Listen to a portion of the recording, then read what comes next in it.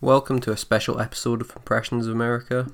We were planning on starting the first of our Ronald Reagan trilogy today, but in light of current events, we decided to push that back and instead talk about George Floyd, police brutality and murder, and the protests that have swept America and other countries too. I'm recording this a few hours ahead of the show, where I, along with Toby and Vaughn, will be joined by an activist from Philadelphia to talk about all that's happening right now. I'm sure it's going to be a really interesting show and probably an emotional show today as well. Before the actual show starts, though, I just have a few thoughts that I thought I'd try my best to get out. It's very easy for white people and people of privilege to watch on from the sidelines during this and think, well, of course I stand against the murder of the innocent, and talk about finding a peaceful resolution to all of this. Perhaps they would then quote Martin Luther King and "I have a dream." The fact is, Martin Luther King had a disapproval rating of 75% in America in 1968 and was murdered that same year. It's important to remember some other words by Martin Luther King. The ultimate tragedy is not the oppression and cruelty by the bad people, but the silence over that by the good people. What are the rest of us, these so-called good people, doing to help our brothers and sisters as they get murdered in the streets and in their homes by the very people supposedly sworn to protect them? What are we doing to enact change in this system? This system is not broken. This system is working as designed. That's the challenge we face. George Floyd died not only because of the actions of police officer Derek Chauvin, but because of the purposeful inaction of his fellow officers J. Alexander Kueng, Thomas Lane, and Tu Thao. Those 4 men have been arrested and charged for their crimes, and we can only hope they are convicted. But look what it took for that to be achieved. Look at the protests that were required and the sacrifice of even more blood to be spilled. And look at the vast numbers of black people who have died or been seriously injured as a result of the police. David McAtee, Breonna Taylor, Philando Castile, Jonathan Ferrell, Eric Garner, Tamir Rice, Freddie Gray. All of them black, all of them died at the hands of the police. They are but a handful of names. The real list is too long. The real list does not exist because there is a structure in place to shelter those responsible and hide the truth. For every George Floyd where arrests are made, how many more are there like Matrice Richardson, where we may never get answers, let alone justice? We are living through historic times. If you're an American, please vote in November. Please vote because even a poor alternative like Joe Biden is better than a racist dictator like Donald Trump. Vote out people at all levels of government who stand with the oppressors, who are the oppressors. But this goes beyond the ballot box. We must protest, we must demand more of those in power, and we must demand more of ourselves and each other. We must listen to black people and those being oppressed. Black Lives Matter. The following clip comes from 2016, where 9-year-old Zayana Oliphant beautifully spoke against police brutality after the 2016 fatal police shooting of Keith Lamont Scott in Charlotte, North Carolina. No child should have to stand up for their right to live. We are failing her and millions like her. I come here today to talk about how I feel. And I feel like that we are treated differently than other people, and I don't like how we're treated, and just because of our color doesn't mean anything to me. I believe that... You're doing great. You're doing a great job. Don't stop the clock. Do not stop. We are black people, and we shouldn't have to feel like this. We shouldn't have to protest because y'all are treating us wrong. We do this because we need to and have rights.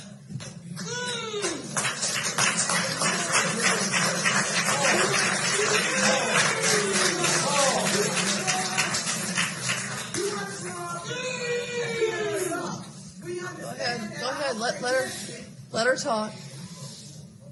Go ahead. I've been born and raised in Charlotte, and I never felt this way till now. And I can't stand how we're treated. And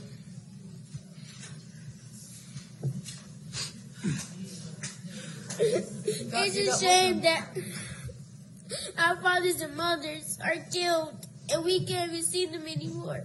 That's right. It's a shame that we have to go to the graveyard and bury them. And we have tears, and we shouldn't have tears. We need our fathers and mothers to be by our side.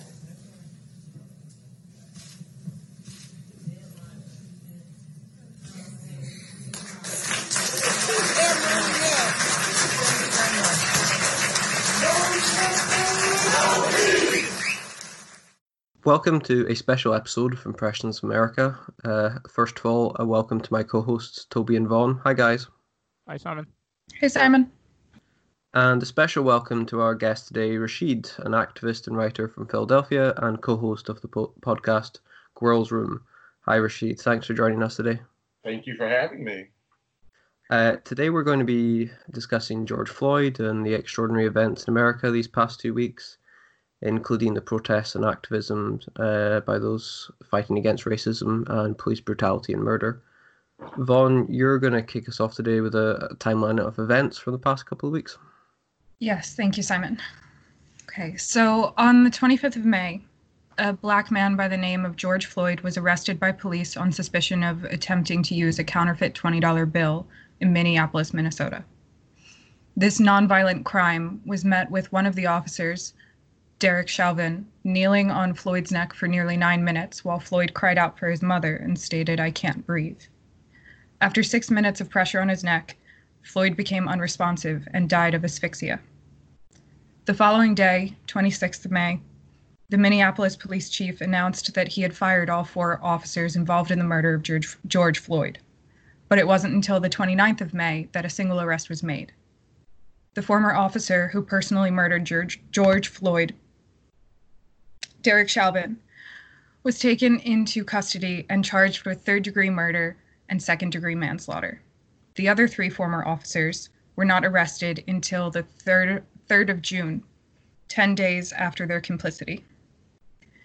Meanwhile, from the 26th of May until today, protests began to break out in Minneapolis, then in cities across the country. Charlotte, where Ziana Oliphant gave her speech in 2016, New York, Denver, Phoenix, Columbus, Louisville, where emergency medical technician Breonna Taylor was murdered in her bed by police this past March, Chicago, Atlanta, Los Angeles, Philadelphia, and more. Then across the world, London, Melbourne, Berlin, Paris, Auckland, Mexico City. A mural of George Floyd was also painted in Banish, Syria.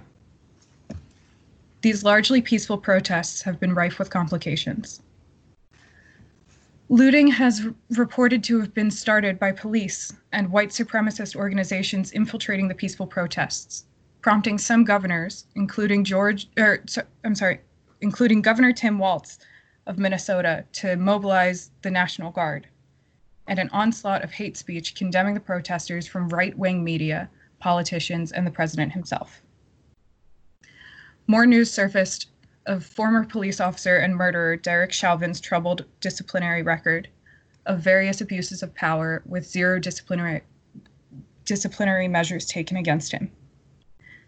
As CNN crew and correspondents were assaulted and arrested, including famously Omar Jimenez, reporting live from Minneapolis on 29th May. On the same day, President Trump tweeted after relative uncharacteristic silence, quoting 3-time failed presidential candidate of the 1960s and former governor of Alabama, George Wallace, in saying, "When the looting starts, the shooting starts." Trump also began denouncing Democratic responses to the protests and delivering ultimatums to mayors that if they could not control their protests, he would send the military in to quell the, quote, thugs, before moving to the underground bunker when protests in D.C. threatened the White House. In response, even more cities backed the movement, and mayors began issuing curfews as clashes between protesters and police became increasingly violent. Thousands of protesters have been arrested, pepper sprayed, physically struck by officers, trapped in inescapable routes, and subject to even more brutal situations during these largely peaceful protests. On June 1st, 2 autopsies conducted by a government agency and a doctor working for the Floyd family declared his death a homicide. The latter independent autopsy differs from the autopsy of the Hennepin County Medical Examiner, which highlights possible drugs in Floyd's body at the time of death and heart disease as contributing factors to his homicide. This same day, Trump again threatened to deploy the military to states where governors and mayors could not control the violence and looting. In his address from the White House Rose Garden, Trump attempts a reassuring statement in saying, "I am your law and order president," echoing former presidents Richard Nixon and Ronald Reagan, while shots and explosions of gas canisters can be heard behind him. These shots and canisters were being fired at a group of peaceful protesters in Lafayette Square, where Trump proceeded to, after his address, for a photo opportunity with a Bible at St. John's Church.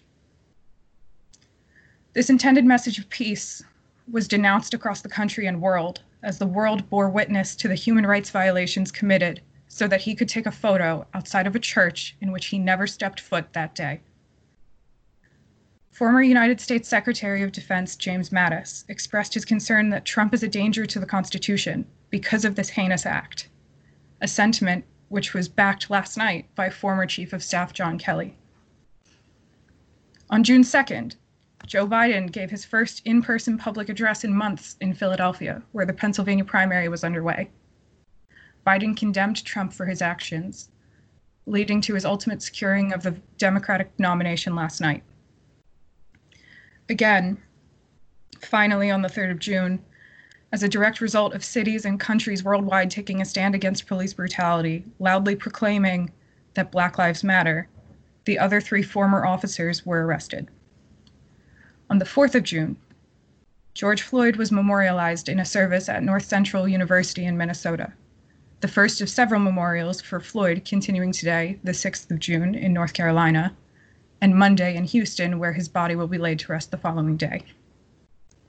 Also on the 4th of June, the 3 former officers complicit in the murder appeared in court for their arraignment, with bail set at $1 million. Yesterday, on June 5th, President Trump gave a speech on job numbers and said that hopefully George is smiling down on the country, as it's a great day for equality. While protests against police brutality persist, the COVID-19 pandemic rages on, and over 40 million Americans are unemployed. Concurrently, Mayor Muriel Bowser of D.C. took a firm stand against Donald Trump by authorizing the painting of a massive banner reading Black Lives Matter, stretching 2 blocks of 16th Street, leading directly to the White House, and officially renaming the street Black Lives Matter Plaza. Also on June 5th, Breonna Taylor was remembered for what would have been her 27th birthday, 83 days after she was murdered by police. I want to finish this timeline by giving attention to some of the men and women who have been victims of brutality in the last week of protests against police brutality. Calvin L. Horton Jr., 43, Minnesota. James Scurlock, 22, Nebraska. Chris Beatty, 38, Indiana. Dorian Murrell, 18, Indiana. Italia Kelly, 22, Iowa. And David McCaddy, 53, Kentucky. Rashid, I'll start by simply asking for some of your thoughts on the events of the past 2 weeks and what life is like for you right now. So right now, I think for not just me, but a lot of Black Americans, we're getting a lot of that question specifically. So I would say when we get that question, again, this isn't like, attacking you for asking, because I get it. It's like, something that you asked. It kind of like brings up all the different feelings, not just from last week or 2 weeks ago, but then also back to 2012 when our first, official quote unquote Black Lives Matter martyrer was killed, who was Trayvon Martin. And then there's no way with this situation with George Floyd can you not remember Eric Garner, because essentially it's like, seeing the past in the present, not even a decade after, all within a decade. So it kind of, at times you feel defeated. But I myself and other organizers that I know are super tired because we're up. Gracie will tell you I'm up at about maybe 7 o'clock, updating and posting and letting people know what's going on in the streets from my different sources. And I probably don't go to sleep until about maybe 3 to 4 o'clock in the morning. So life for me right now is kind of exhausting. But I'm not going to say I'm not optimistic, because again, though things go slow, I'm kind of patient. I'm a little bit more patient than other people. But I could absolutely see why everybody else is out of patience. What has the reaction been in Philadelphia to this, both from the community and from the local and state government?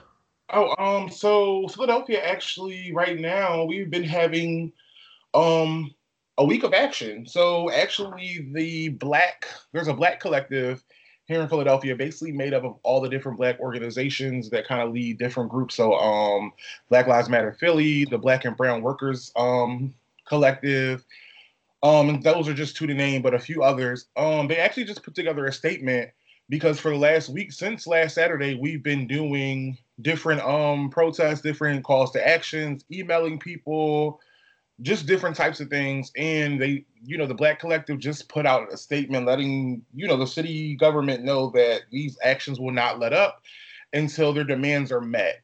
I can read the demands. I would just have to pull them up really quickly if you guys are okay with that. Yeah, of course. Yeah. Okay. Oh, so it's called the Black Philly Radical Collective. So they released this list of demands on June 4th. So June 4th. This was put up 1 day ago. So the list of demands, I'm going to keep it really short. But they want the first thing they want is no to the Philadelphia Police Department budget increase. That's one of the biggest things we're fighting for, because again, police brutality is actually probably the biggest stance that we have, against the city right now. Philadelphia is no stranger to police brutality. Back in the 70s, Frank Rizzo terrorized Black folks and people of color. So yeah, again, and we just got the statue removed earlier this week, so that was a win for Philadelphia. The second thing that they have on here is immediately cease the criminalization of Black resistance. The third thing they have is immediately and permanently remove all symbols of state violence. So again, with that Frank Rizzo statue removal. In the military occupation of the Black community. So we've had the National Guard here. And the National Guard isn't just downtown. They've occupied all of the Black neighborhoods in Philadelphia, West Philly, some parts of South Philly, some parts of Germantown. But I can promise you that you won't find them in places like Rittenhouse Square. You won't find them in places like Chestnut Hill, and you won't find them in places like Society Hill. Also, protection for Black Philadelphia. The end to carceral systems. Fund communities and not cops. Immediate permanent release of Mumia Abu-Jamal, Major Tillery, Arthur Johnson, Russell Schwartz, I'm sorry, I don't really know his name, Omar Asika, Jojo Bowen, and then all Black political prisoners. The next thing we have is the swift firing of all killer cops and community response. They want to also abolish the Fraternal Order of Police and the Police Advisory Committee, and also the immediate release of all individuals in prison, disband all private police departments, and then also we want economic justice now. And all these signatures come from Philly for Real Justice, Black Lives Matter Philly, the Black Alliance for Peace, the Black and Brown Workers Collective, the Abolitionist Law Center of Philadelphia and Pittsburgh, the Human Rights Coalition of both Philadelphia and Pittsburgh, Mike Africa Jr. of the MOVE, most notably of the MOVE bombing. the mobilization for Mumia, the International Family of Friends of Mumia Abu Jamal, and the Malcolm X grassroots movement. So those are the 13 different demands that they have for the city until we, stop taking the streets and stop taking all these different actions.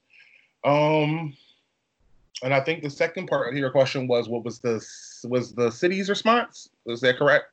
Yeah, so from the kind of the local and state government, what have you been seeing?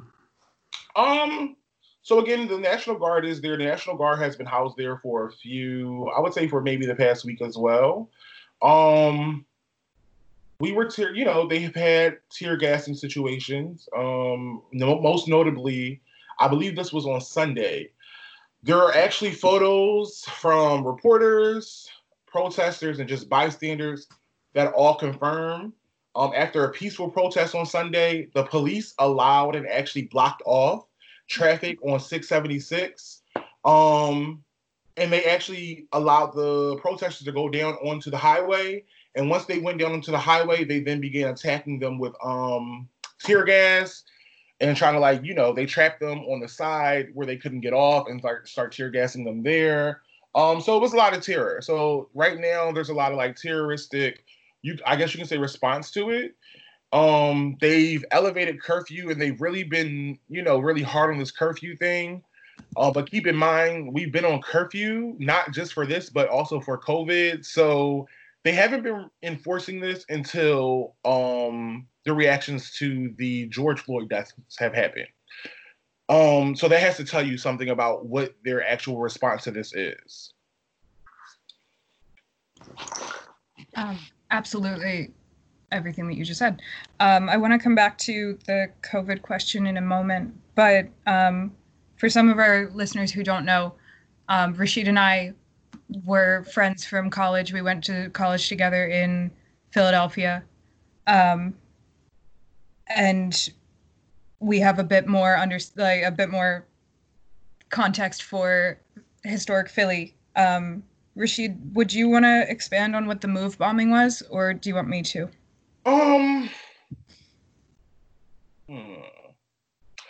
Okay, how about you give your understanding of what the MOVE bombing is, and if I have anything to correct, then I'll correct you. Okay, that sounds good. I feel like you may have a little bit more outline. I think you might have a little bit more structure to what it is right now than I can. So yeah, you touch on it, and then I'll just, try to clear anything up. Right. So in 1985, there was an organization called MOVE, and they were a predominantly Black grassroots movement, advocating for a lot of Black rights that the city weren't giving them, and they, in my understanding, they did use some violent means of their protesting, but normally in response to police action in self-defense. And there were struggles between the MOVE organization and the legal authorities in Philadelphia, particularly with the mayor, Mayor Street at the time, Mayor Good at the time. And it culminated in Mayor Good condemning them as a terrorist organization and sending in a vast number of police and National Guard to open fire on the house that the MOVE organizers were living in. And it turned into a battle situation on the streets of Philadelphia in a residential neighborhood. Police told them to vacate the premises and then were shooting people who tried to escape the house. And they ultimately dropped a bomb from a helicopter onto the home. And 61 buildings, homes in residential townhomes, because that's how Philadelphia is set up. Every home is pretty much sharing a wall in normal city streets.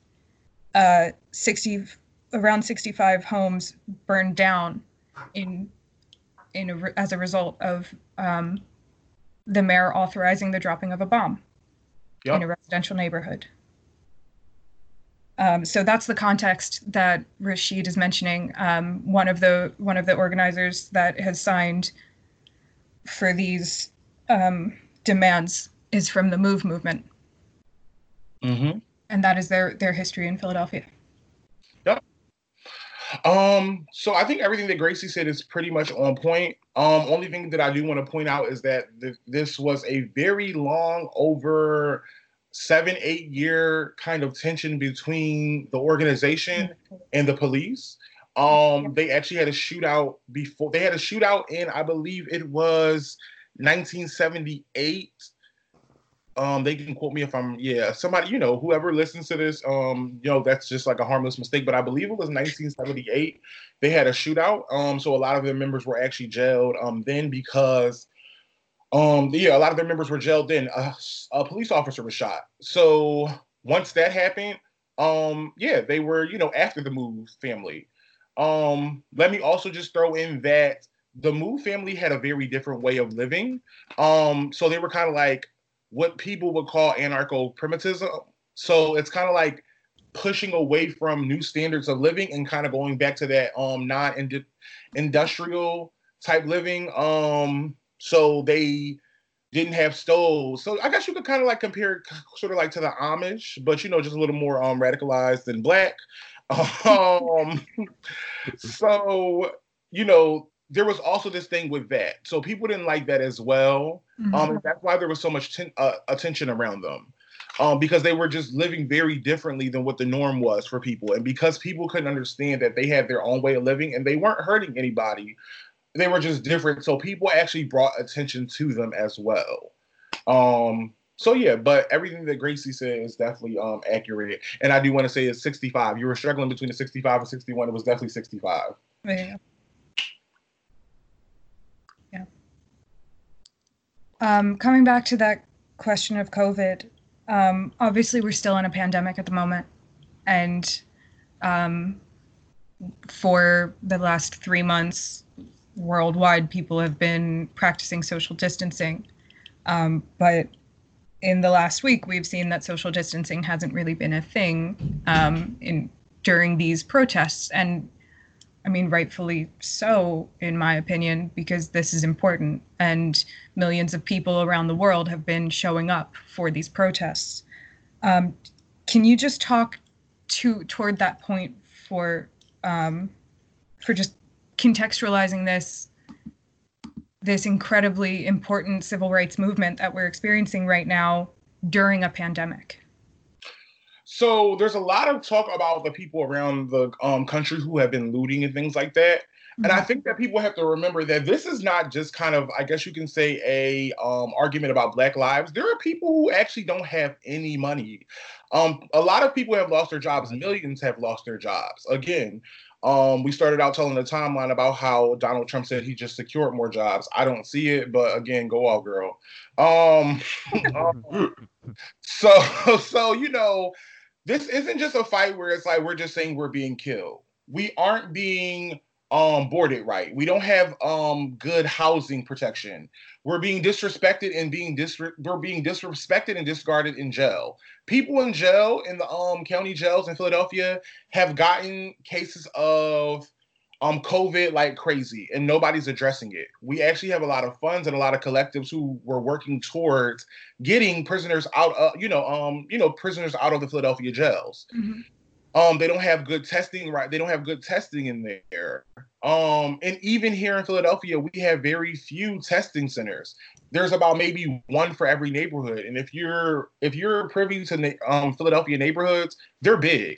So somebody could tell you that something is in your neighborhood and it could be at least 1.5 miles to 2 miles away. So it's like they're not giving people any real assistance here in this country. So it's like, how else are people supposed to react?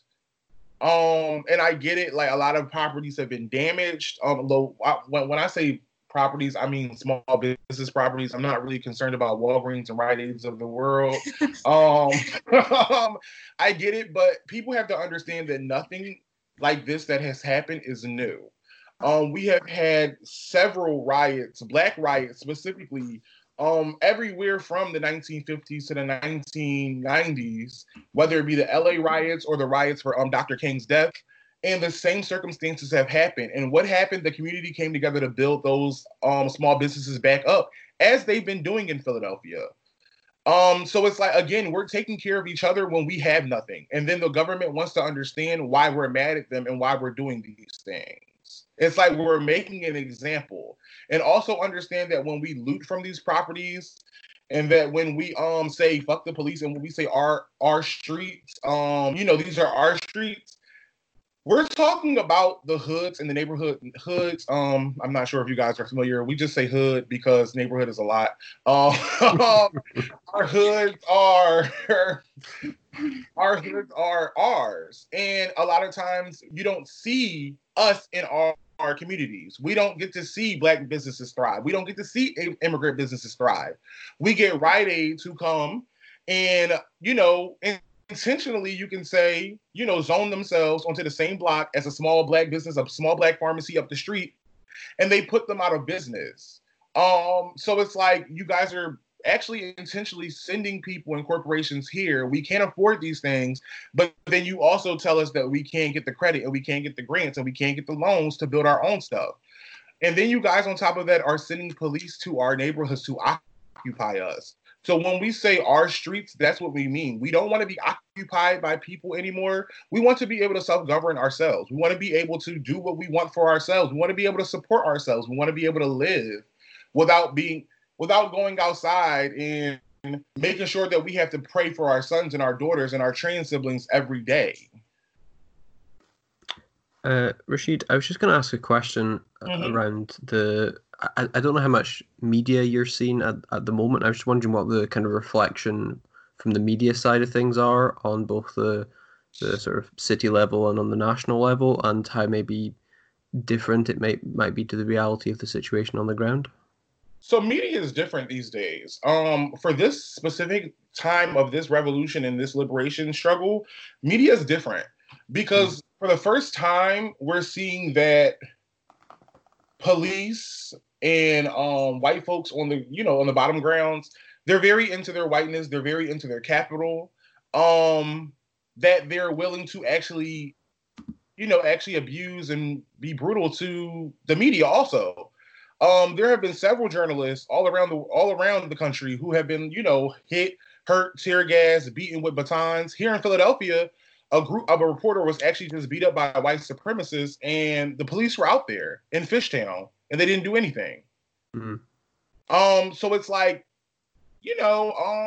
they're just, the media is iffy because you have on one hand some, the people who were out there, of course, they're mad now, so they want to tell you this is exactly what happened. They're not trying to gatekeep, and they're not trying to set an agenda anymore.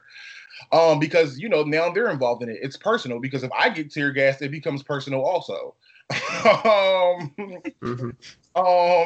And then there of course is still stations like Fox and I guess you could say CNN that still push their narrative and say that this is all wrong and there are other ways to do this.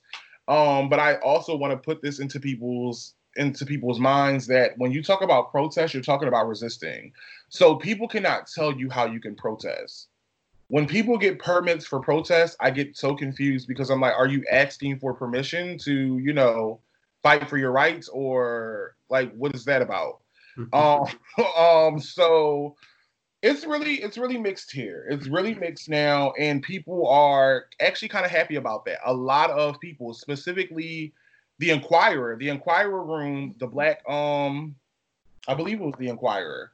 Yeah, the Inquirer, their black and their people of color staff, they actually draft up their own little manifesto and they sent it to their bosses and let them know that they're not going to stand for certain like agenda setting and certain shaping of news.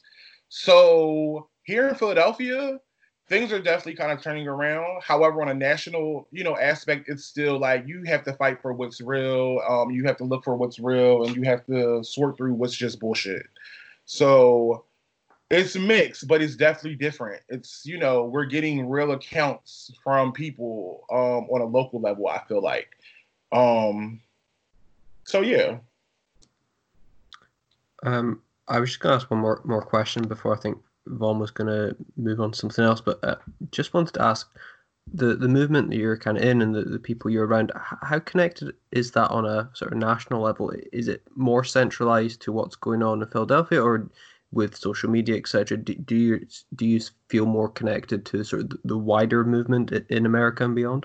Let me tell you. Well, I'm a very big advocate for. So, not saying that there aren't national calls and there aren't national meetings that happen between organizations, but I myself am not involved in those. So speaking on that would kind of be like ill on my behalf, and I don't want to upset anybody. But for me and for other like local Philly organizers, there's been this kind of understanding that we have to focus on our surroundings first. Yep. So that's kind of what we're doing in Philadelphia. Because back in 2016, when the Ferguson uprisings happened, a lot of people traveled out there, and kind of did more damage than they did good. And we actually seen that here in our movements also, because our movements are also being infiltrated by white anarchists. And people say that even though they may be on our side, people can say that, they want to see you guys thrive also. Yeah, but there's also a time and a place. And when you go into an organized setting where people have very clear intentions on what they're doing, and you begin to be distracting, and you begin to do things like start the looting, because I'm going to be very honest, they started the looting here. They did. You set a tone and you set a message for other people to see, and then those messages get blended. So our message then becomes, I don't know, like our message then just disintegrates, and it's very hard to decipher what people are outside fighting for now.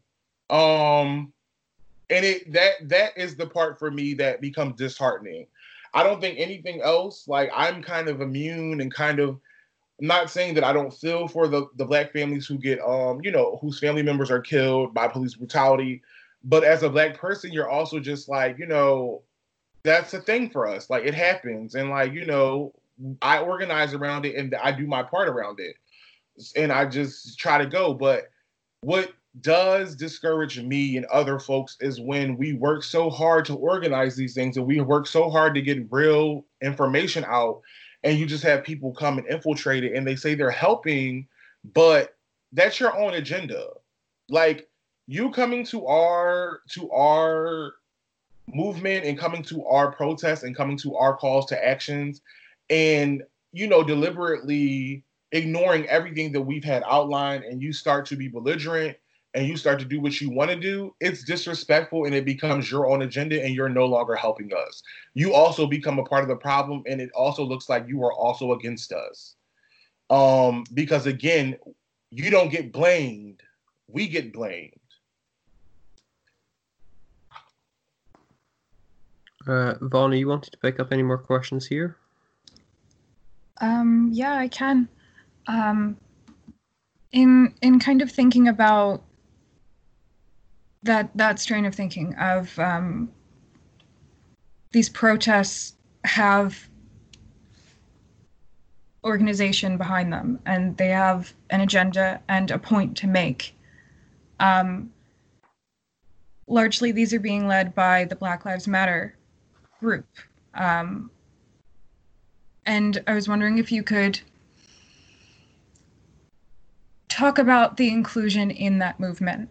Specifically, what I'm thinking of is the LGBTQ plus community. We know that there's a long history, a very proud history within the LGBTQ community of people of color protesting and rioting at the Stonewall riots in, I believe, 1969. And working towards securing rights for the LGBTQ community. All of the the more modern movements towards gay rights have this history of people of color in the movement. And I was wondering if you could talk about what this all looks like now in 2020. And these communities fit together. Okay. Let me also just say that people that and it's no mistake, and it's just like it is a mistake, but it's a harmless mistake, and everybody makes it, including Black people and people of color. When people say that the Black Lives Matter organization is like widely leading these protests, that actually is actually false. Because again, there are various grassroots organizations who organize these different things, and their names aren't attached to Black Lives Matter. Black Lives Matter is, it's no different than just a Black liberation struggle. I have my own kind of reserves about Black Lives Matter, like the slogan, because I feel like, again, on that level where there are organizations called Black Lives Matter, there are also organizations that are not. So when you have these organizations who are not a part of Black Lives Matter, and they come and they do their protests, they don't get the credit. Right. Whereas though, people on a national level of those organizations are getting the credit. And I don't think that's right, because that also, again, takes from a lot of the different organizations and a lot of the different programs and initiatives that low-level, organizers are doing to try to help our communities. Because people then start to donate to this national fund who doesn't redistribute any resources to Black Lives Matter Philly, or the Black and Brown Workers Collective, or Philly for Real Justice. And, so it doesn't become any change on local levels or state levels. So, and then also there's just this thing with aesthetic. Because as I spoke earlier, people come out to these protests, but I don't think that people really understand what they're protesting for. Because again, if you're walking in solidarity with the Black Radical Collective of Philadelphia, then that means that you're trying to abolish the police and defund the police. I've seen images and I've seen videos in Philly in real time of people kneeling with the police. And I've never been more fucking confused in my life. I've never been so taken aback, and I've also just never been so nerved. Like, I'm not sure if you Gracie actually brought it up, like the street that was just, the Black Lives Matter Avenue or street or whatever the hell it is. It's like a slap in the face, because it's like, we're like, hey, we want liberation. And they're like, oh, okay, cool. Let's just give you a street. And I'm like, well, there's not even any royalties off the street name. Like, what the fuck is that? Like, how is that helping us? Like, it doesn't help us. Like, they've named so many streets after racists and rapists in the United States. Like, a street name isn't shit. Like, it's nothing. But you don't want another Martin Luther King Ave, or? Yeah, like, like, people get killed under Martin Luther King Ave, like, Black people get killed. Like, so I just am like, I don't get it. Like, it make more sense under JFK Boulevard, but like Martin Luther King Boulevard, come on, y'all. What about Rashid Boulevard? We won't have any deaths in my name under there. None. Please riot if they give me my own street name. I got you. Okay, hold it down. So I just wanted to make that quick little, like, that quick kind of like different, like, not like difference, but just call attention that there's an aesthetic, and then there's actual people who are actually doing the work. But again, please feel free to continue to chant Black Lives Matter, because they do. They absolutely do. As far as where Black, queer, and trans people fit into this movement, there's no other way to say this, but they are the movement. We are the movement. I myself am a Black queer. A lot of the other organizers who sit at the top of this collective I spoke to you guys about are Black, queer, trans, and gender nonconforming people. They're the ones who are studying this Black radical feminist theory, who are making these demands and making sure they align with these books that people are reading, these theories that people have created, these actions that people have taken in the past to liberate ourselves. Again, she talked about Marsha P. Johnson. Marsha P. Johnson led the Stonewall riots. A lot of Black people who are cis and hetero always ask, well, you guys always want to be included and always want to make sure that we, like, you know, verbally include you guys. But I'm like, yeah, but y'all don't understand that we've been here and done that, baby. Like, we've marched and we fought for a group of people successfully before. So when you try to, like, you know, keep us X'd out, you're not doing anything but hurting our entire community. We know what we're doing. Like, we read the literature and we read the text. That is, like, part of the biggest issue that I have with people, is that people are quick to denounce something. And I'm like, you can't denounce something when there are literally tons of books on this that all validate each other. Like, it doesn't work. Like, and it becomes very apparent when I know that people aren't doing the work and they're just making vague assumptions while laying in their fucking bed watching Pornhub. I don't, like, you know, I don't know.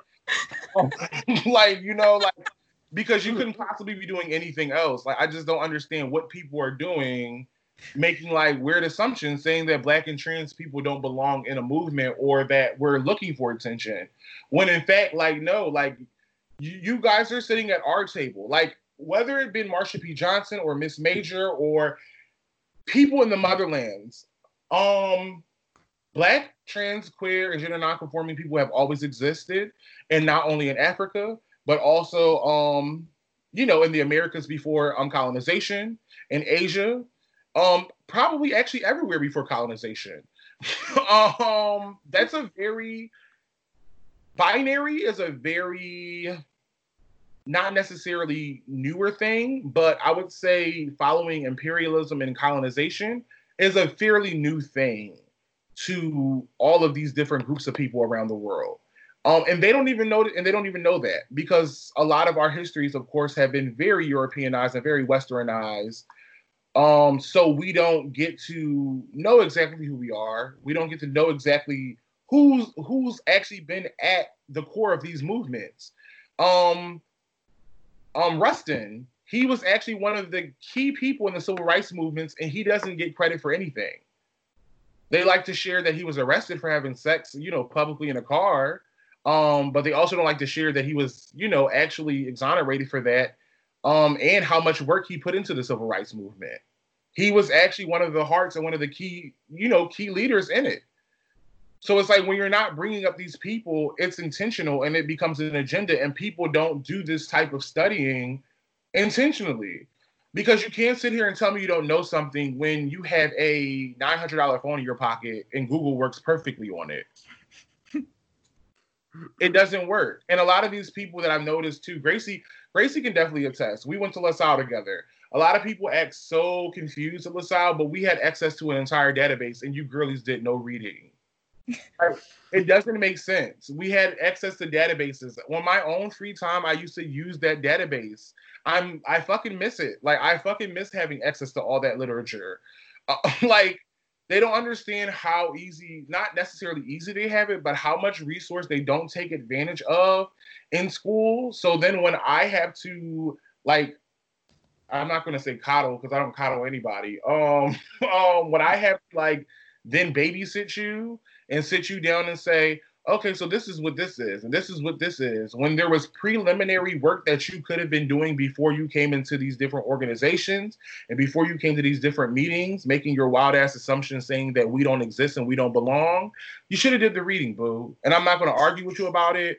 Gracie already knows I'm very good at just telling people something and then blocking them. Yes, you are. I'm very good with just blocking comments and not responding. I'm very also good at leaving comments up and not responding.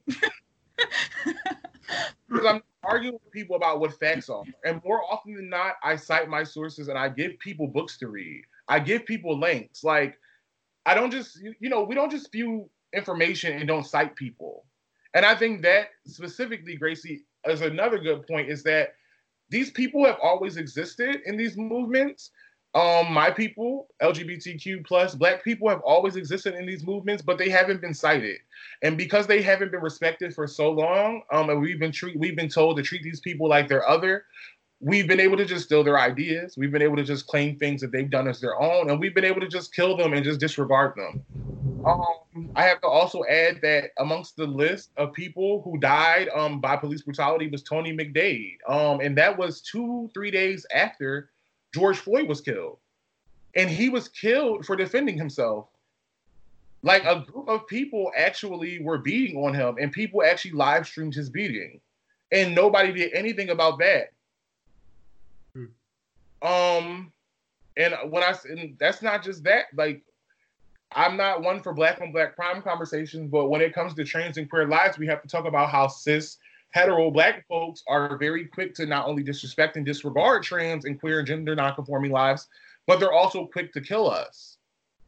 There's a very extensive list of people who have, people of color and black people specifically who have been killed just for existing. Trans people, trans women, black trans women specifically, have been killed. They're the leaders.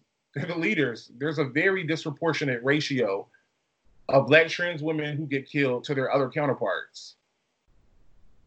And even myself, even other black queer men, don't speak up enough. We don't speak up enough. We don't give them the voice that they deserve. We don't give them the rightful spots as leaders of this community. Which is why I'm not sure. I'm sure Gracie shared with you guys that I wanted to bring my sibling on here, Erica. But right now it's a little rough for them right now because they're actually pregnant. They're 6 months pregnant. It's COVID going on outside. There's a revolution going on outside. My sis has to stay in the house and make sure that they're protected. But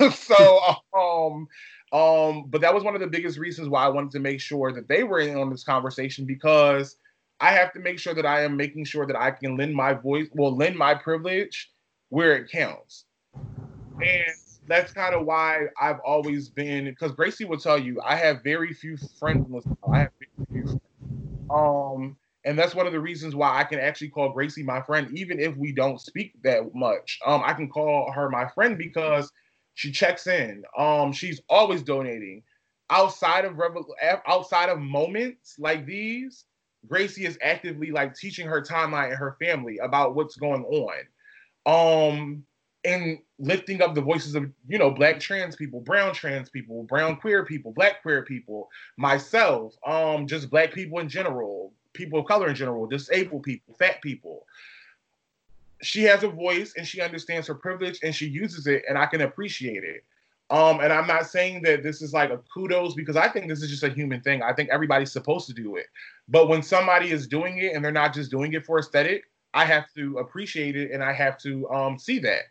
And so Gracie, specifically to you, I want to, just say thank you and I appreciate you and I love you a whole lot for that. But yeah, and that's why I wanted my sibling here. Because again, this isn't just me. It's not just me speaking for everybody. People have to be able to speak for themselves, and people have to understand where people come into this movement at. Thank you for saying those things, and I appreciate you as well. And I do love you, and I'm very happy to have you here on this podcast, because I think your voice is one of the only ones that I could think of that would be so perfect to talk to you about these things that are happening, especially within Philly and within the queer community. Mm-hmm.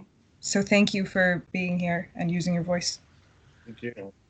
So what would you guys say to, because initially you had the Minneapolis police, local police, actually condemning George Floyd and supporting the officers, but that quickly dissipated as the video became much more widely available to people. And you even had Donald Trump condemning what happened. What would you say to the distinction that the right-wing press has been able to make between the death of George Floyd and then the looting that's going on right now?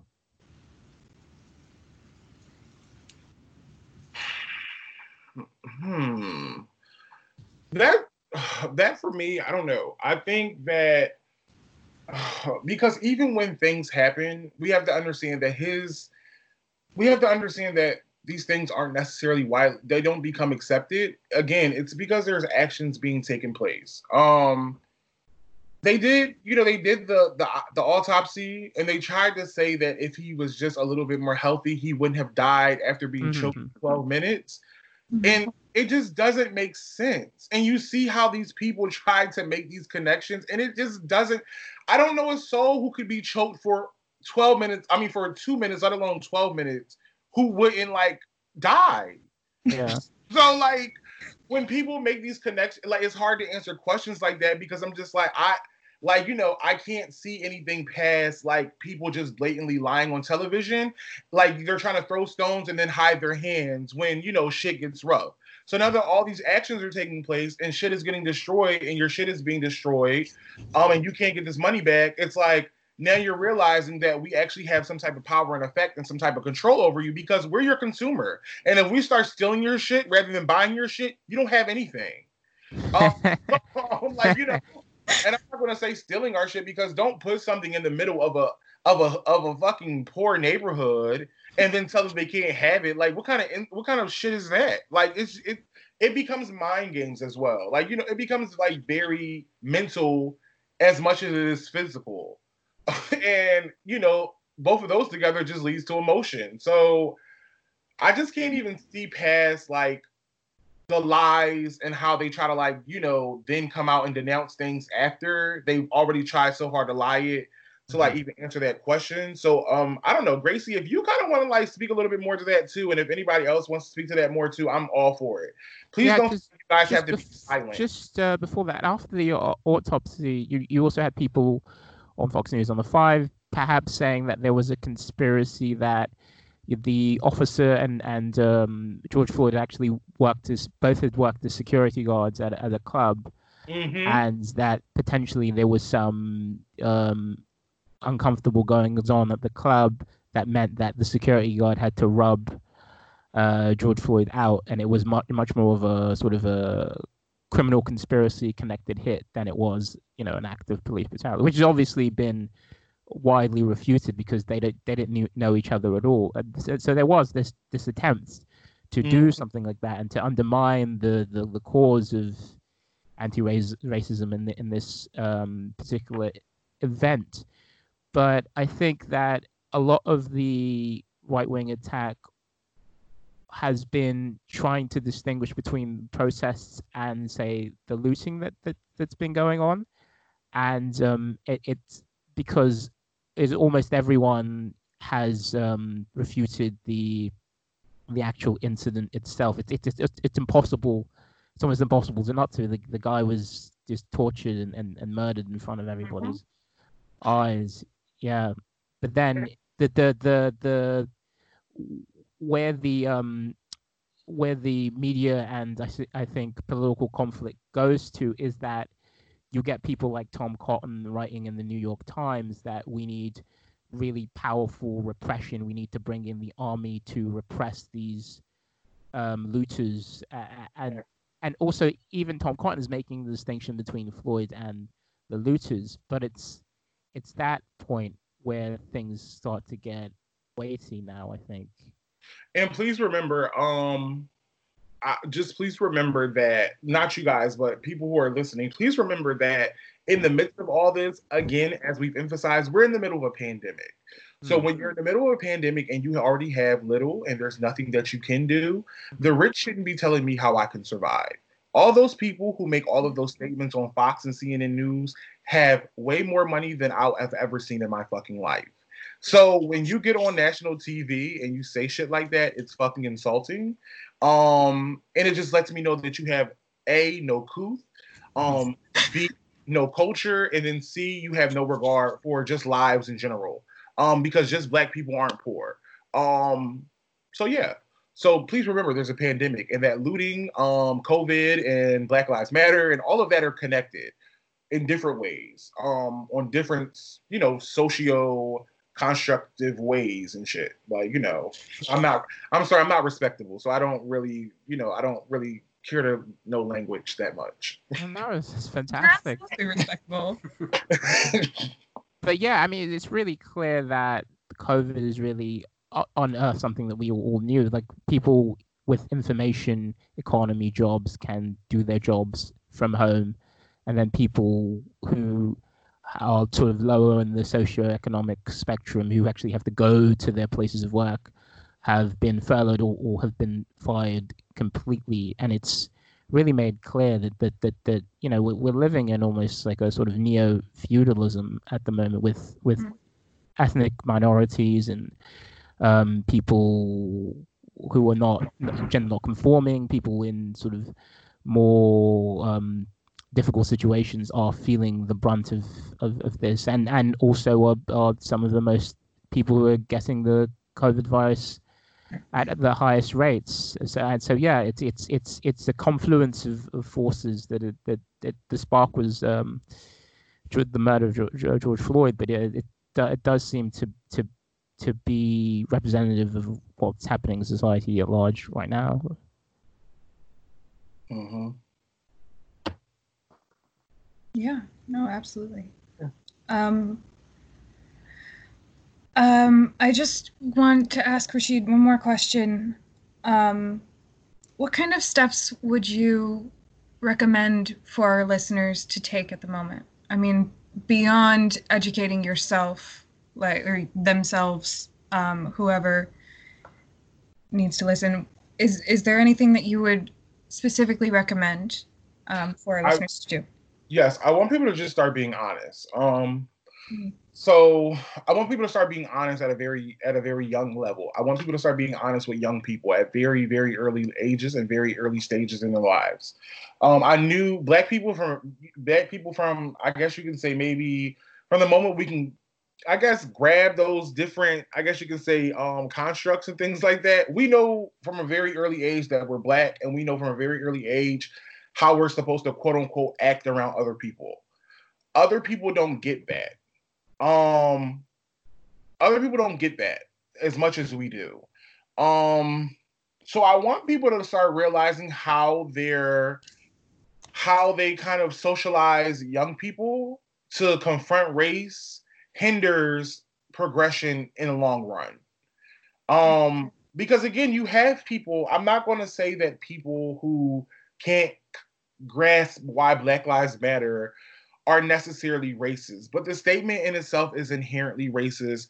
And the fact that you, of course, haven't had this conversation with people, or people have, you know, robbed you of these conversations, it's sad, but it's still work that has to be done. So to keep that from happening, I need these same people who have all this energy for Black lives to have that energy with their kids, with their families, with their friends, with their employers. I need them to keep this energy everywhere.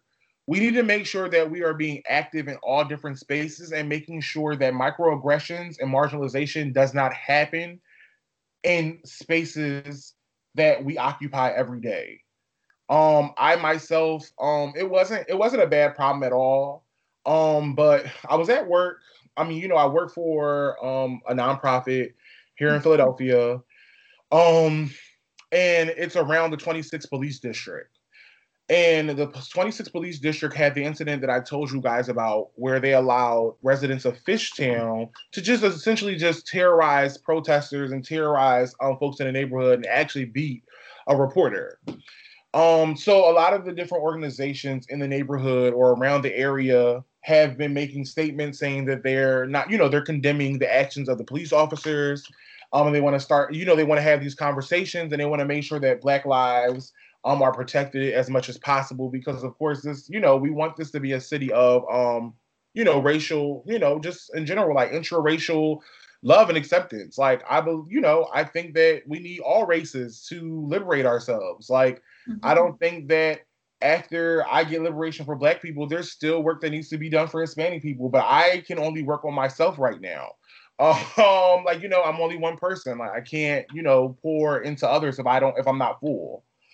And so basically what ended up happening was our organization decided they wanted to do a statement.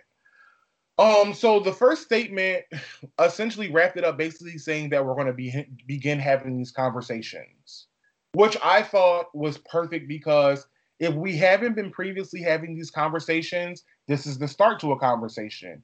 Though, again, as we've spoken earlier, there's a difference between getting news and media and having conversations on a national level, and getting news and media and having these conversations on a local level. In neighborhoods in Philadelphia, like Gracie knows, neighborhoods in Philadelphia are very polarized. So you can either be down Rittenhouse Square and you think that, like, you know, it's the most bougiest and most, I guess you can say, upper echelon of cities in America, or you can be where I'm from, and understand that, you know, it's poverty. Like, you know, tourists don't see the poverty. So the Fishtown is primarily white. So they don't have the same issues that we have. They don't see these issues. They don't pick up on the different messages that I see all the time that I think could be reworded and rephrased. And that's okay, but somebody has to make sure that they're calling them out on that shit. And another coworker at my job said that this was a conversation that was only going on. So the board president ended up changing it to say that we will continue to have these conversations. I thought that it was out of term, and I thought that it was out of her right to ask her to change it, because as me being one of the only few, you know, people of color in the organization, well, not people of color, but Black people specifically in the organization, I felt as though, as a white woman, you shouldn't tell somebody that they've been having a conversation when you know that on a very neighborhood and a very local level, this neighborhood has not been having that conversation. This neighborhood has been focused on zoning. This neighborhood has been focused on traffic, putting street lights up, gentrification. We can say that we've been concerned about all of those things, but we have not been concerned about police antagonization of Black folks. So yeah, the board president took everything that I said, she understood it, and she changed it back, like, without a question. So I think that, again, we have to make sure that we're speaking up, because we cannot allow people to give their side of events when they're the ones who are, committing these terrors onto us. Like, you cannot tell me that that something that you told me doesn't offend me. Like, you're not Black, it doesn't work. Like, if I made a joke about, I don't even know what I would make a joke about. If I made a joke about rape, I'm a sexual assault survivor myself. I can't tell Gracie, a woman who it would, primarily affect, how she should take that joke. Like, I can't tell her that. It doesn't work. It looks stupid and it looks ridiculous. So yeah, I just want people to understand they need to start having these conversations with their kids early on, and people need to understand that this is not just a moment, and this energy, it needs to be exerted in different areas that we occupy every day. It's not just on a government level, it's on a very interpersonal level as well. So we need to make sure that we're taking heed to that and noting that and calling that shit out as well.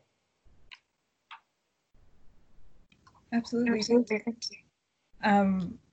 If I may just add a few housekeeping things. Anyone who's listening in Philadelphia, Rashid mentioned this earlier, that the city's proposed budget is up for review in the coming weeks. I believe this week, actually, this upcoming week. And they are planning to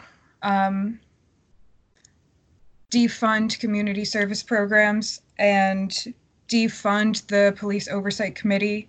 And they're planning to give funds, exorbitant funds, to the police at this prime moment. If you feel so moved and feel it is right, please write to Philadelphia City Council members. I'll post the link on my Twitter, and you can DM me for a letter if you don't want to write your own. But I do have that. And some of the literature that Rashid was talking about, I have some bibliography that I'm going to be sharing on my Twitter. I believe it's @VonJoy on Twitter. So if you need any literature or you want any resources to share with other people to help educate them on these issues, please feel free to go to my Twitter and go to that thread and add to the thread if you have other books or literature to share with it. Thank you for that, Vaughn. Toby, I don't know if you got any more questions for Rashid. I've just got one before we close up. No, I don't have any other questions. Rashid, I know this is there's so much kind of more important immediate stuff happening right now. Absolutely. Could I just ask a question looking ahead to November? Is the election in any way in your conscience at this moment in time? Do you have any thoughts on Joe Biden as a candidate? I mean, I think we can all guess your thoughts on President Donald Trump. Do you have any thoughts right now, or is it kind of... I don't have thoughts. I don't endorse candidates. I've learned that endorsing candidates doesn't do much. I don't think that he's all bad, but let me tell you something. If I didn't vote for a black woman, if I wasn't giving my support to a black woman, I'm definitely not giving my support to a white man. So that should tell you about how my politics are. But I do want people to understand that voting is a choice. People didn't die to vote. People die for you to have the freedom and the choice to vote. So don't let anybody shame you. Don't let anybody guilt you. If you're not into the whole the lesser of two evils things, I'm right with you. I just for the first time since 18. So what am I about to turn 24 this month? So for the first time in 6 years, I have not casted my vote in this primary election. And it wasn't because I didn't want to. It's because of little things like not making sure when you send out an absentee ballot, you put all the materials inside there that people need to put them in. And then when I call you, don't tell me that I have to travel 5.1 miles across the city to come get a material that you should have sent in my absentee ballot. So it's like, it's real time. And people can say it's not, but it's real time. Like, that time in the last election that I voted in, I forget which one it was. I forget which election it was, but this time and another time, I had been, I guess you could say, suppressed. The other time my vote did cast, I had to fill out an emergency one because they couldn't find my information at my polling place, which was just weird to me because I had all the confirmation. And with those type of polls, you don't always get counted, but I was happy to know that I did get a piece of mail telling me that my vote was counted in that one. And yeah, for this one, it just, with so much going on and with the National Guard occupying Philadelphia, there's no possible way you could tell me to travel across Philadelphia and out the comfort of my home, to go walk past the National Guard and perhaps bring them coffee maybe. And come get a fucking piece of paper that you should have sent me. It doesn't make sense. So people have to understand that when people aren't voting, there are different reasons. There are elderly people who cannot get out the house. There are people with chronic illnesses and disabled people who can't get out the house. Single mothers can't pick up their kids and make dinners and cast their ballot at the same time. And people can say be proactive and mail in their absentee ballots, but I don't know what single mother is worried about voting and not paying her bills. So, again, there's just so many different instances where we're telling these people they need to do something and that voting is the only way it works. Mm-hmm. And let's keep in mind, Joe Biden was whose vice president? And who died? Who died in 2012 under the Obama administration? And Obama didn't address it. Trayvon Martin. He's, the Black Lives Matter movement started while he was entering his second term. So when people tell me that voting counts and it matters, no, it doesn't always, because we've gotten, I think, more accomplished for Philadelphia in the past week with just getting the Mayor Rizzo statue removed, which went up in 1998, and people have been actively fighting for that since 1998. Getting that removed in just 1 week of protesting, it tells you how much that people listen to you when you want shit. So many school districts have told, their states and their cities that they're no longer going to have police, presence in their school districts. So again, like, the shit that we're doing on the ground is more than what a man in an office signing bills is doing. Mm-hmm. So people have to be very aware and be very critical when they say things and they try to shame people for not voting. Mm-hmm. But I didn't answer your question. I gave you the answer I wanted, which was I don't really feature Joe Biden, but I don't really feature any candidate. So because everybody has their own agenda. Politics is a very dirty game. Mm-hmm. I always used to say I wanted to be the first black president. Not only did Obama ruin that, but he also taught me I would never want to be president. So thank you, Obama. But on the plus side, I think you look great in a tan suit. So okay, you've seen pictures. Vaughn described you very, very elegantly. Yes. I think that's probably unless has anyone got any more questions? I don't want to shut anyone down, especially on this topic. But if we don't have any more questions, I guess we'll probably close up there. I do have one question for everybody. Sure. Everybody doesn't have to answer, but I do want at least a response from somebody. What do you guys think that you guys can do? Like, people who aren't black, white people specifically. What do you guys think is your role in this, and what do you guys think that you can do to help aid us and help support us? Well, I am black, so you people have to answer the question. I guess for myself, that's maybe a not an easy question to answer, but a very good one to ask. I think for myself, it would probably be along the lines of trying to communicate to those in power where I can, and to advocate change, and to try and boost the signal of those people who are advocating change where I can as well, and to try and make my voice as if my voice is loud, to make sure it's an informative one, but for the most part to try and listen to actually get some better understanding of the situation. I think from listening to yourself, Rashid, from the last hour or so, I think it highlighted some of my ignorance and some of my lack of knowledge on some of these things. Right. And I think a first step is, as you say, trying to educate myself a bit further, and then beyond that, try and help those where I can to try and make some positive change. That might seem a very generic political answer for you, but I'm afraid I don't have anything better on that. And that's good, and that it's honest. It's exactly what I'm saying. You recognize that you don't know anything, and it's not good. So, like, just in general, like seeing that you have a guest on here speaking about something, and then you say that you don't, know something, it speaks. Mm-hmm. So that's an okay answer for me. I'm cool with it. Do you want my answer? Yeah. Okay.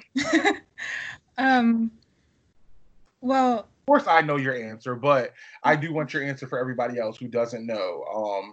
Because I do think, Gracie, again, I do think that you're a little more proactive than most people are.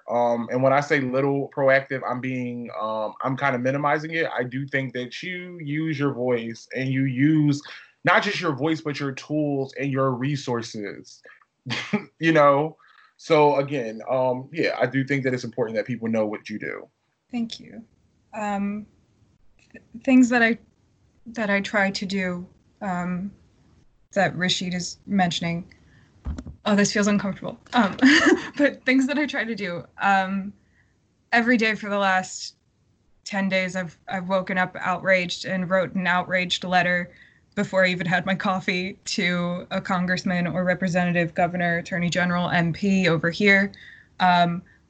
Any British people listening, if you need a letter to your MPs about the UK government supplying the US with tear gas and riot gear, please hit up my DMs and I will send you a letter to send to your MPs. Anyway,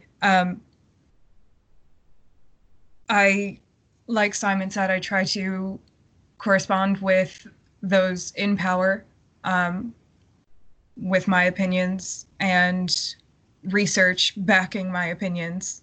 I use my academic credentials. This is something I was talking to a friend about this week, that a lot of women who write to their representatives who are educated women tend to not use their academic letters after their name out of embarrassment. But you earned that. Mm-hmm. And your voice that you are speaking with, Mhm. your opinions and your research matter even more to these people, because like they will give it more weight. Not that your opinion matters more, but your research matters. Absolutely. And they will give it credence if you use your letters. So any academics out there who feel embarrassed to use their credentials, you slap that on that letter right at the end: MA, MPhil, PhDC. That's, especially if you're a historian. I have mine as MA, MPhil, American History, PhDC, when I'm writing to American politicians, because then they'll know that I'm coming at this with research probably that in a lot of cases is deeper than their own, and their own knowledge about their own positions. So use those.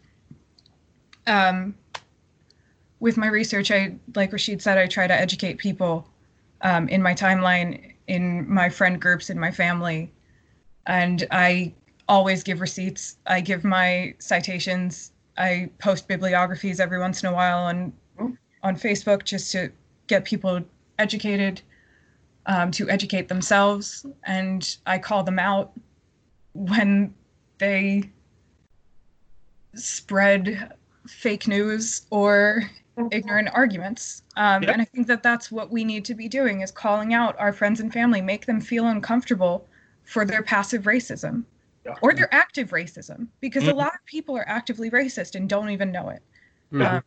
And it's on white people to call out white people, because these racist white people will listen to other white people.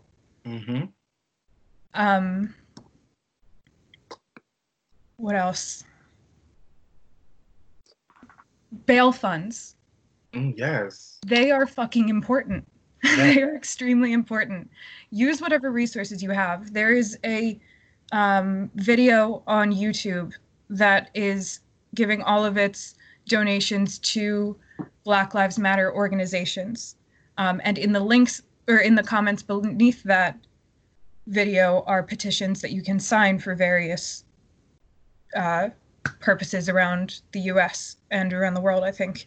I will also post the link to the playlist that I made so that it can continuously earn money from the ad revenue. I'll post that on my Twitter later. If you don't have the funds at the moment, which a lot of us don't, we're in a pandemic. If you don't have the funds to donate, you can play a YouTube playlist in the background of your computer all day long. I'd just also like to attest that with Vaughan's great letter, I sort of use that as a template to contact my local MP, and I'd like to thank Vaughan for kind of prompting me on that, and for allowing me sort of a prompt to take an action around making sure that a voice is heard, or attempted to be heard, with regards to the UK selling basically tear gas and rubber bullets and everything else that's getting shipped over to America. So thank you for that. Thank you for that, Vaughan. And again, just from that prompt, made a small donation to a Black Lives Matter organization. So I think it's important with people who, like yourself, Rashid, and like yourself, Vaughan, who are so educated on this matter, to prompt maybe the less educated of us, or less prompted previously, to actually get our finger out and actually start making some contributions. So thank you, Vaughan, for that, for your assistance with that. Of course. There's just one last thing that I wanted to add. Absolutely. Simon. I just said to use your voice to white racists, and absolutely white people use your voices because they'll listen to you, but know when you are using it and know the platform that you are using, because if the audience of that platform will listen to a person of color's voice, you elevate their voice and you give them that platform. Exactly. And you invite them to speak with their own experiences and opinions. Exactly. Yep. Yep. And I was going to say that I think that I want Gracie to speak. I wanted Gracie to speak was because a lot of times when you ask people, this will be my closing thought. A lot of times when you ask people what they're doing, they give very vague answers, and they're just saying, "Oh, like I'm trying to give a voice," and I'm like, "But what are you doing? Like, like that's not telling me what you're doing." So when Gracie speaks, she can tell people what it is she's doing. She can tell people where it is she's making people uncomfortable at. She can tell people what it is, what resources and what citations and what bibliographies and books and texts she's referred people to. People can't tell me that, and that's when when people start to again kind of give like politicized answers and just general, I just try to give them a voice. I know it's bullshit. So I wanted people to see what an answer is. And that's an answer. And again, Gracie, I have to thank you, and I have to thank everybody of this platform for doing and again, what you guys are doing right now is an action. Like Gracie said, you're giving the floor. You guys have stopped your whole operation today. You had something completely different planned. You stopped your whole operation and brought me on here to like lead the discussion and give my ideas without giving me any pushback. Mm-hmm. That was an action that all three of you committed and you did, and it's worked. And this is what is supposed to be done. So I have to commend you for allowing me to have this space and having this floor and having this discussion with the people who need to have this discussion, which is your following base. So again, I thank you, and this has been amazing, and this has been a really good experience for me. And I want to say that nobody made me uncomfortable here today, so I'm very happy about that, because I've definitely had conversations after on interviews where people have said really weird things, and I'm like, yeah, don't say that. Like, so again, thank you. And this was really great. Well, thank you, Rashid. I don't know if you want to give a shout out to any sort of social media platforms or anything people can follow you at on. Oh yeah, cool. So you can follow me on my, I guess you could say my organizers page. That one is going to be Freedom John. So that's at PHREEDOMJAWN. And then you can also follow me on Twitter at that same tag. And then also follow my podcast, The Girls Room, which is TheGwrlzRoom. And that podcast is just essentially where me and my sibling, we get together and we just talk shit. We talk shit about whether it be politics, what's going on in pop culture, or a lot of times we like to talk about sex. So if any of you girls are kinky, holla.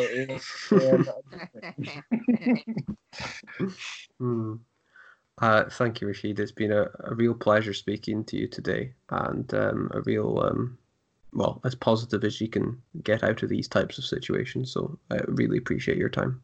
Thank you, and I appreciate you all. I guess that's the end of this episode. From Toby, from Vaughn, from Rashid, from myself, Simon. Thank you all for listening. Please, if you can, take whatever action you can, even if it's just listening to people like Rashid, like Vaughn, like Toby, people who actually have an intelligent voice. Even if that's the first step you take, that is something at least. We'll have a new episode in the near future of this podcast, and until then, try and keep safe, and we'll have a new episode hopefully with you soon. Goodbye. Bye. Bye-bye.